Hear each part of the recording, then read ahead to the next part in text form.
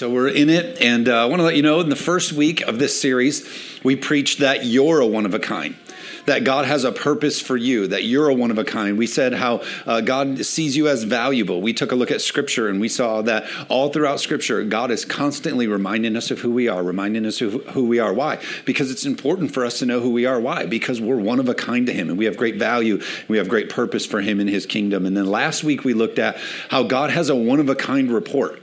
You know, you can go on social media, you can check the news, you can talk to a neighbor, you can get all the reports of the world. But how many know there's only one report that matters, and it's the report of the Lord? Can I get an amen? Yeah. There's a one-of-the-kind report, and it's the one that matters, the report of the Lord. And so today, I want to talk about how we serve and we follow a one-of-a-kind God. And one of the ways that we know He's the one-of-a-kind God is because He is the only all-sufficient one. The name of God is El Shaddai, which means all-sufficient one, or the God who's the God of more than enough. Yep. He's capable. He's able. He's not the God who just gets us by. He is the God who's all-sufficient and more than enough. And the Scripture says that we get to co-labor with that God. How many know that's good news today? Before we get into the sermon, let's pray one more time and ask God to speak to us. God, we love you so much. We're so grateful for the way that you love us and lead us, for the way that you're speaking to us today. God, I pray that you give each and every one of us, no matter how we came here or why we're here, God, I pray that you give us the ears to hear your truth today. Silence the sounds of anything that may be distracting or hindering or trying to speak or compete at your truth today. I thank you for it in Jesus' name. Amen. So today, the all-sufficient one, El Shaddai, the one who is the God who's more than enough. We get to co-labor, the Scripture says. So you're navigating through this life with the one who's the God who's more than enough. Again, He's not the get-by God. He's the one that, like, when we co-labor with Him, He's the one who's more than enough. When I begin to think about it, I begin to think about this reality of the world has limitations. You look all around the world and we realize that there is no such thing as an all-sufficient anything. You might say, oh, tech. You know, if we could just get really efficient in tech, if we continue to advance technology and create smarter cars and smarter this and all this kind of stuff, if we could just really get this way in tech, but technology has its limitations. Today, our tech guy, occasionally, Doug will have to text me during service or text me during a thing, and we communicate back and forth, and he said, hey, something's going on with my phone. He's like, the battery won't charge, it'll die. And I thought to myself, like, I didn't know you got a Samsung. When did you get rid of your iPhone? But technology has limitations. There's only so far we can go with technology. And then some people think, oh, no, it's knowledge. You know, we got to stack degrees on top of degrees, and we need to read books, and we need to become more informational. If we can get more knowledge, and the smarter we get, the more able we are. But even in knowledge, and knowledge is a good thing. But even in knowledge, it's not all sufficient. It has limits. You can't say that you get enough knowledge that you'll be the one who has more than enough. Knowledge is limited, but God is not limited. We could say, well, you know, it's people. We need to know the right people. If you know the right people, if you're connected in the right groups, can I tell you something? That people are limited. People aren't all sufficient. People aren't all able. You say, well, no, if we get the right people in place and do this kind of stuff, can I tell you that past presidents are not all sufficient? Can I tell you current presidents are not all sufficient? Can I tell you when we put our faith, hope, and trust in people, they are not all sufficient. Are you with me today? So we need to know that our faith, hope, and trust needs to be planted in the one who is El Shaddai, who is the God of more than enough, who is all sufficient. Yeah. I know you know this morning, but like Paul, he writes in his letters to the church, he says, hey, I know you already know this stuff. Many of his writings, he starts them off by saying, hey, I know you already know this stuff, but it's good that I exhort you or remind you, he's saying, of these things. I thought about it. You know, many of us know this, but it's good that we remind ourselves. I was watching some of the NBA basketball games, the playoff games, and I noticed, you know, they talk to the coach and they say at halftime, they say, hey, what did you tell your guys at halftime? And they didn't say, well, we got in there at halftime and we just had to buy a bunch of new technology and we had to learn a bunch of stuff with technology, or we read a bunch of books really quick so that we could come out here better. No. You know what he told his team? He said, hey, I just have to remind you. Go out there and do what you know to do. And that's what the Scripture does for us. It says, God says, hey, it's important that you do what? Renew your mind. Yeah. Continually be a people who are reminding yourself of what God says about you and what He believes about you and how He's going to move in our life. Can I get an amen today? Yeah. So that's what we're going to do. We're going to remind ourselves of who God is and how He's the all-sufficient one and how He's able. Ephesians chapter 3, verse 20, in the New King James Version, it says this, now to Him who is able to do exceedingly abundantly above all that we can ask or think. Scripture says we have a God who not every once in a while, but who always is able to do more than you could ask, think, or imagine. We sort of play bailout with God, like, oh, God, I just hope that you can get us to here and get me by. Oh, I need to believe that you can just give me. And it's like, hold on a second. I'm the God who's able to not just take you there, but to exceedingly abundantly above all that you could ask, think, or imagine. It's just not a thing that he does every once in a while. It's who he is. It's the name of God, our all-sufficient one, the God who does more than enough. Am I telling the truth in church today? You can help me preach the sermons a little bit. I get insecure when you just look at me. I'm like, is there stuff in my teeth? I told Jess I didn't like this shirt. Why are you laughing? You don't like it either? Just kidding. He's the God who does exceedingly abundantly above. But then it goes on to say this, according to the power that works in us. God is moving and using us. We get to co-labor with the God who's more than enough. Well, I don't know, Pastor, do you see what's going on in culture? Do you see what's happening in the schools? Do you see what they're approving through Supreme Court? Do you see the laws that they're setting in place? Hold on a second. The power that's working on the inside of us is the God who exceeds the need. Are you with me today? The God who can do more than you could ask or think. He's the all-sufficient one, even in the hour that we live now. I was at a church conference the beginning of this week, and about 1,200 other pastors and leaders are there, and many of them I've known for a very long time, and so you're connecting and reconnecting with other people, and you're having these hallway conversations, and I'm hearing all these pastors begin to talk to each other about, guys, what are we going to do? I don't know. Do you see what's going on out there? Have you looked at what they're trying to put in and what they're trying to pass and the laws that are trying to get set up and how that's going to affect the church? What are we going to do? What's going to happen if? And then I heard some people say, oh, I just remember 15 years ago, it was just so much better. So much better when we didn't have to deal with all of this and that and deal with all of this. And they started giving me this tone of like, oh, it was better back then when it was easier because it didn't require us to trust God as much. It didn't require us to lean into the all-sufficient one, the El Shaddai, the one who's more than able, no matter what it looks like. Are you with me today? And if we're not careful, we're gonna let culture sort of intimidate us into this idea that you don't have the one who's all-sufficient. Right. But you do. I don't know what you're facing. I don't know what your circumstances are. But I can tell you, you can be confident in the fact that you just don't have a get-by God. You have a God who's the God of more than enough. It doesn't matter the hour that we're in. God is able in this hour. Hebrews chapter 11, verse 1 in the New Living Translation says this. Faith is the confidence that what we hope for will actually happen. Faith is the confidence that what we hope for will actually happen. It gives us assurance about things we cannot see, and I would add we cannot understand.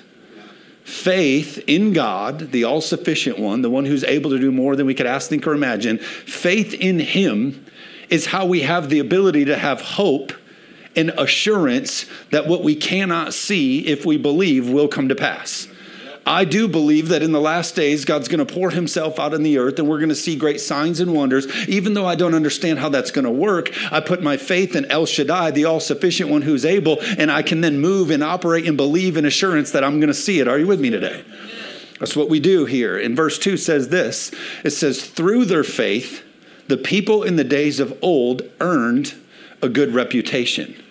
Or you could say it like this. They earned good influence. Can I tell you something, Christians? In the culture and the hour that we're living in, do you know that we're not going to earn good influence by boycotting stuff? Well, we just need to get out there and we need to start boycotting stuff. We need to start picketing some stuff. That's not it. Oh, I know how we can get some influence in the culture that we're in. It's time that we rise up and start writing strongly worded emails against these. No, it's when the world begins to see the church move in some faith and some assurance that they have a God who is able and that a God, are you with me today? We have a one-of-a-kind God, the all-sufficient one. There's none like him. And the scripture says that he's working in and through us and we co-labor with him. We're not backed into a corner. Are you with me today? Faith, I wrote it down, is action. Faith in action is living hopeful for something that you do not yet see. Verse 4, It says it was by faith Abel brought a more acceptable offering to God than Cain did. Abel's offering gave evidence that he was a righteous man, and God showed approval of his gifts. Although Abel is long dead, he still speaks to us by his example of faith. For generations after you, many people say, I don't know about this next generation coming up. I don't know how they're going to walk in the things of God. Well, if you're a person of faith and you believe in the all-sufficient one and you're continuing to put your faith, hope, and trust in the El Shaddai, Scripture says that testimony will live on for generations. That testimony will make a difference in the generations to come. How are we ever going to reach Gen Z? We're going to be a people of faith, trusting in the El Shaddai, and we're going to make a generational impact. Are you with me today? And that's where we get in verse 6. And it is impossible to please God without faith. Anyone who wants to come to him must believe that God exists, and he rewards those who sincerely seek him. I remember when I learned a lot about the El Shaddai, the all-sufficient one, the one who does more than we could ask, think, or imagine. I remember when Jess and I, we were planting this church. We went from a very dysfunctional church on the east side of Michigan, and we had no plans. We weren't planning to start a church. We weren't working on this for several years. We knew we had to leave there, and then God called us to start this church. And so we moved back here to this area. We moved into my brother's old bedroom in my parents' farmhouse, and we had a 4-month-old daughter, our firstborn. We moved up into that bedroom. We lived with my parents. We had no money for the church launch. We had none of that stuff. We went down to Alabama to get church training from an organization called ARC, the Association of Related Churches. And when you went down there, they gave you this manual, this thick book. And they said, hey, the fastest you can plant a church is about 9 months. But that would be insane. And then they say 12 months is a pretty good time frame. But most people take even longer than that. But here's the manual. You need to raise about $100,000 before you can do it. You need about 70 people on your launch team. You need to know your facility, all this different kind of stuff. We didn't have any money. We didn't have 70 people, all that kind of stuff. We also didn't even have 9 months. As a matter of fact, the first time we ever spoke publicly about launching the church was the last Sunday in August. And we started our church in January, 4 months. Okay? That's not a brag on me. That's a brag on God. But I remember being at this church conference and being like, there's guys up there that are like, oh, we've already raised $220,000. We have 5 fellow staff members that have sold their homes and kept their money, and they're going to be on staff with us right away. And they're going through all of the ways that they're set up. And I remember sitting here thinking, God, like you called us to this. You told us to do this. And I'm also like, God, like, have you seen this manual? Like the odds aren't looking very good for us over here. Maybe I need to put my resume out there. Maybe this isn't for right now. And God continues to speak to us. No, it's time. You're going to plant it. God's going to do it. And I'm like, oh, have you seen the...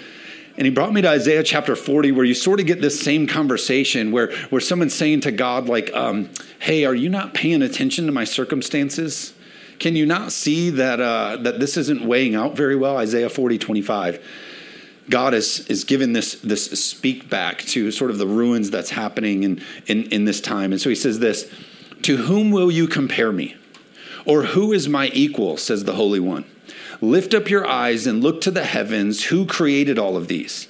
Who brings out the starry hosts one by one and calls them forth by name? Because of his great power and mighty strength, not one in them is missing. Why do you complain, Jacob? Why do you say, Israel, my way is hidden from the Lord. My cause is disregarded by my God. I'm over here going like, God, we only have 4 months. And have you seen this book, this manual that we have to do? He's like, really? Like, you think I can't handle the manual? Wow. Come on. He's like, look at the stars. Look at the heavens. Look at the trees. Look at the thing. Like, you think I'm worried about your manual? That's good. And we do the same thing to God. We're like, God, well, if you disregarded my ways, have you seen what's going on with my kids? Hey, God, I don't think you're able. I don't think that you're enough. I don't think that this time you can come through. And he goes like, hold on a second. Take a look at the sky. Take a look at the stars. Take a look at the things and come to understand that I am the one who is able.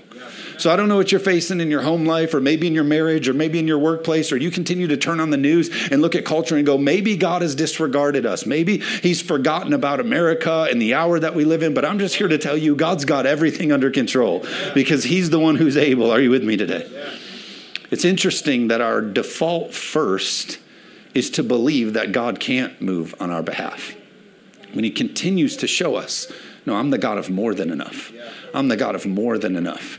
He's the God who exceeds the need. He continues in verse 28. Do you not know? Have you not heard? The Lord is the everlasting God. Yeah. Well, LeBron James is getting old, and you can tell. God doesn't age like man age. Right. He's the everlasting God. Yeah. Well, I don't know if he can come. He's the everlasting God. Yeah. The creator of heaven and earth. He will not grow tired or weary, and his understanding no one can fathom. He gives strength to the weary and increases the power of the weak. Even the youth grow tired and weary. Young men stumble and fall, but those who hope in the Lord, the El Shaddai, the all-sufficient one, will renew their strength. They will soar on wings as eagles. They will run and not grow weary. They will walk and not be faint. This is the hour that God wants us to walk in. Those that can look at the everlasting God and look at the circumstances and say, hey, though this may be going on and I don't like how this is shaping up, I'm going to let God come in and renew my strength, and I'm going to mount up with wings as eagles. Are you with me today? Just believe that he is the God who's able in that. One of the ways that God shows us what he's like, God says, I'm going to show you what I'm like. I want you to know what I'm like. I thought it was a good point, but that's, she didn't like it. 10 more years, you can give it a try. I already told her. One of the ways that you can tell what God is like is he uses Jesus, his son, who he sent to earth, to display it. So if you want to know what God is like, he says, watch the person of Jesus. So we're going to take a look at a couple things that Jesus did to show that God is like, you want to know what I'm like? I'm going to show you what I'm like. And God displays through Jesus that I'm the God of more than enough, more than enough. We see the story of 5,000 people being fed. Many of you know the story, but I'll just give you the quick version of it. Scripture says that Jesus is teaching. There's 5,000 people there plus women and children. So it's 5,000 plus women and children. The scripture says the disciples there, and Jesus is preaching. He's going on for a long time. And the scripture says that everybody kind of gets restless and they're hungry. Past the point of hungry, they're now hangry. Hangry is not a good place to be. So they go to Jesus. They're like, we got to feed these people. And they're getting really hangry. And so he asks them, he says, hey, like in your own might, by your own hand, what can you do? And they said, well, like if we're not trusting in the all-sufficient one, the El Shaddai, by our own hand, we could maybe gather up enough. And the scripture says that they said that we all might have just a little. We might all just have a little. Not even enough to be fed a meal. Certainly not enough to be full. We might just have a little. Now, I don't know about you, but if someone's hangry, it's actually worse to offer them just a little. I'm so hungry. And you go, oh, I got this little. And they're like, get that out of here, right? Like hangry people don't want a little. So Jesus says this, okay, bring it to me. Put your faith, hope, and trust and assurance in the El Shaddai, the one who's more than enough. If you do that, I'll show you that I'm the one who's more than enough. The scripture says they bring them what they have, and God says, bless it, and then pass it out. He passes it out. And the scripture says they didn't just have an okay meal. The scripture said that they ate until they were filled, and then they had what? Leftovers. Why? Because God wants to show what he's like through the person of Jesus. And the message of this is not only I'm the one who I don't just meet your need. I make sure you're full, and then I make sure that you have more than enough. Can I get an amen today? He's the God who gives us more than enough. So the scripture says, give and it shall be given unto you. How does God want to give back to us when we give to him? Give and it shall be given unto you. How does he want to give it back to us? The scripture says what? Pressed down, shaken together, running over. That's my desire. Why? Because I'm the God who's more than enough. And I just came here today to get you to understand and build your faith that God isn't the God who just wants to get you by. God is the God who wants to have so much of himself in you that it's pressed down, shaken together, running over. Are you with me today? I was doing laundry yesterday, as men should. Amen. Okay. It's good to help out. The scripture says we're to love our wives as Christ loved the church, which means you give all. So if it's laundry, it's laundry. If it's dishes, it's dishes. Are you with me? Yeah. So I'm doing laundry, and my son was with me. He's 8 years old, and it was his laundry. And there was like 3 loads, but 1 basket full. And so we put the first thing in there, and it kind of filled up. And he's like, oh, I got to take this downstairs. And I was like, no, buddy. We got 2 more loads that we got to fit in that basket. And I said, so you need to sit in that basket. And of course, he thought it was great. He jumped in it, and he mashed it all down. But that's the picture that God's trying to get us to get about shaking it. And so the next load came on, and he jumped on that one. And then the next one, the clothes were falling all off of it, to the point that it was so full that I wouldn't let him take it downstairs because it was so dangerous. It was so full of clothes. But it's not that God doesn't just fill our lives. Are you with me? He doesn't just fill it.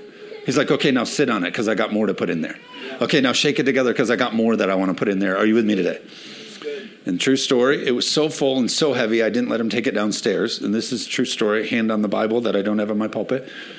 When Jess got home, she took it downstairs. I was like, I got to preach tomorrow. That looks heavy. You take it down. Pressed down, shaken together. That's God's desire. He shows it again in the person of Jesus. John chapter 21, the scripture says, this is the third time Jesus appears to the disciples after the resurrection. He's on the shore. They're out fishing. Jesus is making a meal. And I just love the personality of Jesus, the realness of him. The scripture says they're coming in. He's making them a meal as they're coming in from fishing. He's like, hey, guys, I'm making you something. Like, who wants garlic bread with it? You know, like he's just, and so he's having this conversation. He's like, did you guys catch anything? They're like, no, we didn't catch anything. He says, oh, I want to show you what God is like. Throw your net to the other side. Scripture didn't say they caught a few. Scripture didn't say they caught enough for dinner. The scripture says that they caught so much that the nets begin to bust. Why? Because God's like, I want to show you what I'm like. I want to get that message to my people. So I'm going to use Jesus to give the example that I'm El Shaddai, not the God that gets you by, the God who's more than enough. Are you with me today? I don't care about the hour that we're in. I don't care about the things that we're facing. We have the one who's more than enough. Can I get amen today? Even salvation. God didn't just say, hey, I'm going to send my son to die on the cross so that once you wait it out and you suffer through your time here on earth, then you get to be in heaven with me. He said, no. I'm going to send my son who's going to die on the cross, and he's going to break the curse of sin and shame and all those things. And not only are you going to spend eternity with me, but your life here on earth can be one that's full of hope and love and joy and sound mind and healing. Are you with me today? Yeah. He wants us to get this picture. God is the one of more than enough. I'll close with this. This will be my last story. There's a story in 2 Kings of this rich leper. This rich leper was like a really big deal. He would have had a lot of money and a lot of notoriety. People would have known of him and followed him and really honored him. But the scripture says he gets leprosy, which for the sake of this room, I won't get into the disgusting things that happen with leprosy, but it decays you. It eats away at your skin. But if you look it up and don't look it up, you weirdos are going to look it up. The people are like, ooh, I need to know. But it's horrible for two reasons. One, it's just a very painful, gross, awful death. But at the same time, you can't be around people. So there becomes a moment where you're dying, but your family's whole, and you still have to say goodbye to them. Wives, kids, family, you have to remove yourself from their situation. And so it's just a terrible way to die. It's a terrible way to end your time here on earth. And so the scripture says that this guy hears of the signs and wonders and miracles that are following the prophets and the moves of God that are happening. And so this guy says, I'm going to go to where that's happening. I hope that the Lord could heal me. So the scripture says that he goes 120 miles away from Samaria, and he does this by way of donkey, which if, we say 120 miles, we're like, oh, that's not that far because you drive 90 miles an hour, 120 miles. This guy was on a donkey, and he had a very painful condition. So the scripture says when he gets there, the prophet doesn't meet with him, which offends this guy, the leper. He's offended by that. The scripture says he sends his servant, but to make the news even worse, the servant's message for him was, hey, go 30 more miles down to this river and dip 7 times in this river, which also would have been frowned upon for a leper to go into this river. But also like us, after you've taken a road trip and you've gone 120 miles and you finally get there, I don't know if you're like me, once I get done with a road trip and I get out of the car, I'm like, oh, it's over. The 120 is over. And then the guy's like, hey, how about you go 30 more? You're like, no way. So scripture says, I love this about the Bible. The scripture says he's mad about it. He's mad about his condition. He's mad about the call that God put on his life to go do this. But the scripture says he goes obediently anyway, down to the river. He's obeying God. And I just give you permission. It's okay to be annoyed. God calls you something. You say, oh, God's called me to this, and I'm not happy about it. I'm not happy to be in this situation. I don't know what hardship you're in right now. I don't know what hardship one of your family members are in. And you're mad about it. God, why am I walking through this? Why do I have to do this? Why do I have to face this? But he still went obediently. His attitude didn't disqualify his miracle. Now, my pastoral suggestion to you is don't stay in a bad place. And I'm sure along the way he didn't either, because we know that he made it to the river. So he makes it to the river. Scripture says he goes in and he does obediently. He dips 7 times. And the scripture says that when he comes up out of the water, God didn't just pause his illness. He didn't come up healed to the point where like he didn't go on to die. The scripture said that when he came up out of the water, he was restored back to the days of his youth. Like people walking by like, maybe it's Maybelline. That dude looks good. What's God's point there? God's point is, I'm not just going to kind of get you to get by.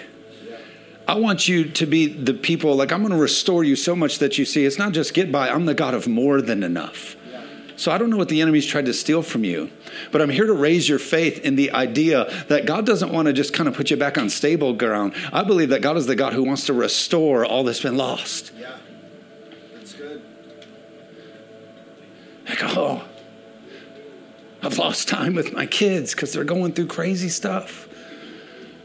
God can restore those days. Yeah. Oh, I've lost time in my marriage. We fight. We've lost all these years. We've done the stuff. If you walk obediently in what God has called you and assigned you to, I believe God can restore. I don't know how financially maybe you've lost and now you're timid about moving forward in what God has for you. God can restore. Are you with me today? So he comes back fully restored. Why? Because God wants us to get the message that he's El Shaddai, not just get by, but the God of more than enough. I didn't get to share this in first service for time's sake. That's why you got to come to second service, because you get all the bonus material.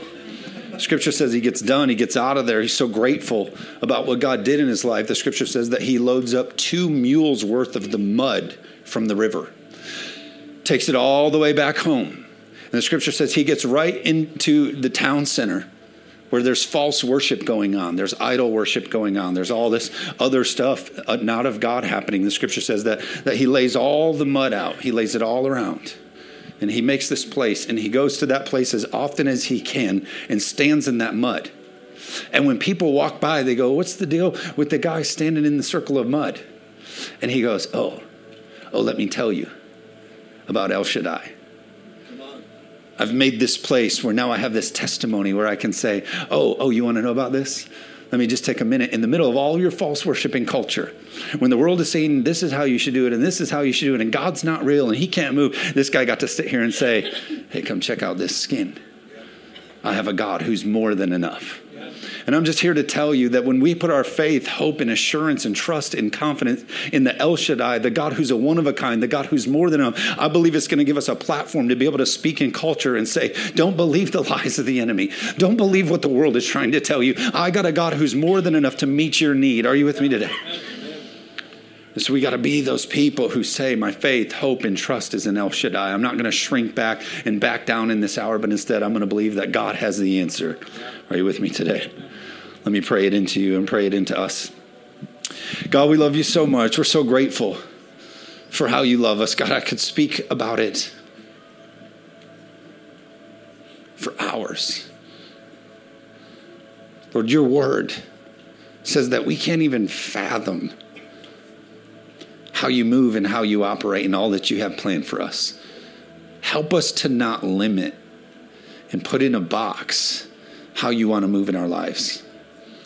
God, I pray that you just give every person in this room a boldness and a confidence to move out in faith and believe and trust that you're the God who doesn't just get us by, but you're the God of pressed down, shaken together, and running over. We ask that you do it in our lives. In Jesus' name, amen.